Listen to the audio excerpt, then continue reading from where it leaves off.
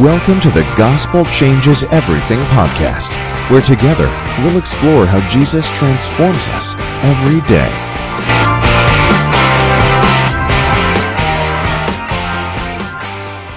Whenever I read a passage of Scripture, whether it's in my personal devotions or to prepare for a study, my first question is always this: what am I supposed to do? Now, there's nothing wrong with this question.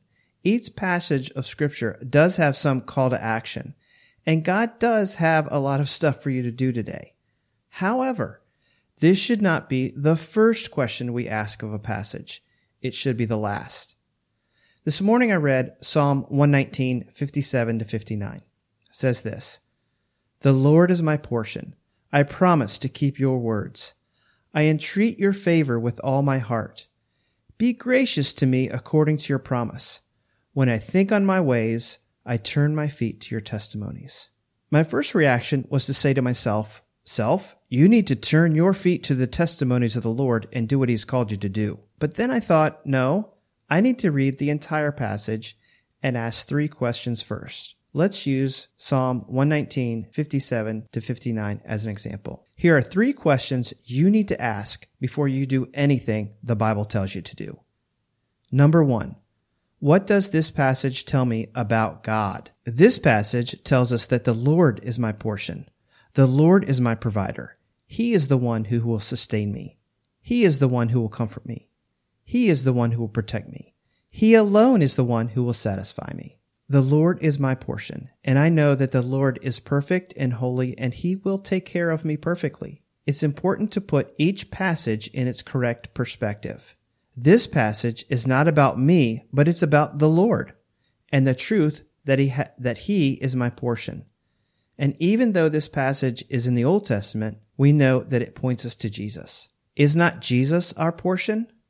Hasn't Jesus been the one whom God used to provide for my salvation and my sanctification? Isn't it Jesus who calls me to feed on Him through faith and the sacrament of the Lord's Supper? For do not all the promises of God find their yes in Christ? This passage tells us that we rely on the Lord for grace. The psalmist has nowhere else to go to find grace and help in his time of need.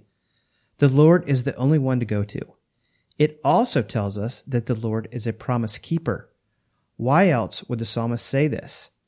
And of course, the Lord provides us with true testimonies.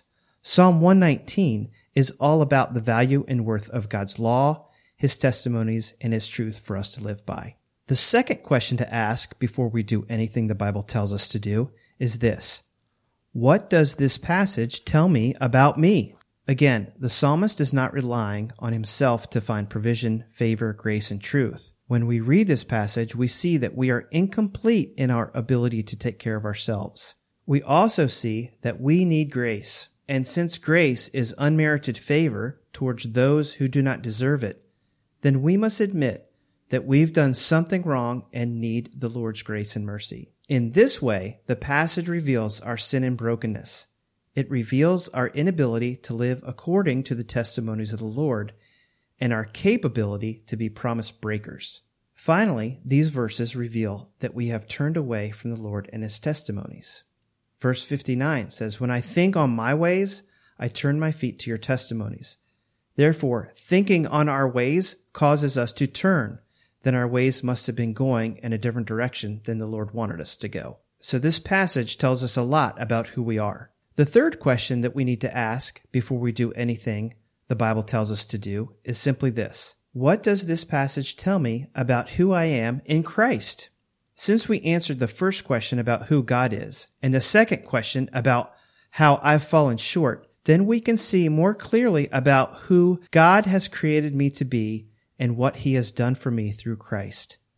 Since I am in Christ, I am a child of God, who depends on the Lord as my portion. Since I am in Christ, I will believe in the promises of the Lord that have been secured in the work of Christ. All three of these questions create the foundation for the question that we always ask: what is the Bible telling me to do? Without asking these questions first, we end up living a moralistic, self-centered life based on our own sheer will to obey. But if we answer these three questions correctly first, Then we can live out who we are in Christ and obey the commands of Scripture by the power of the Holy Spirit that lives in us. My ability to turn away from my sin and turn in faith to Christ comes from the character of God and His gifts to me through Jesus. So, go out and do what God has called you to do today. But first, look to Him. Look to His promises that have been fulfilled in Christ and have been poured out to you. And don't forget, the gospel changes everything.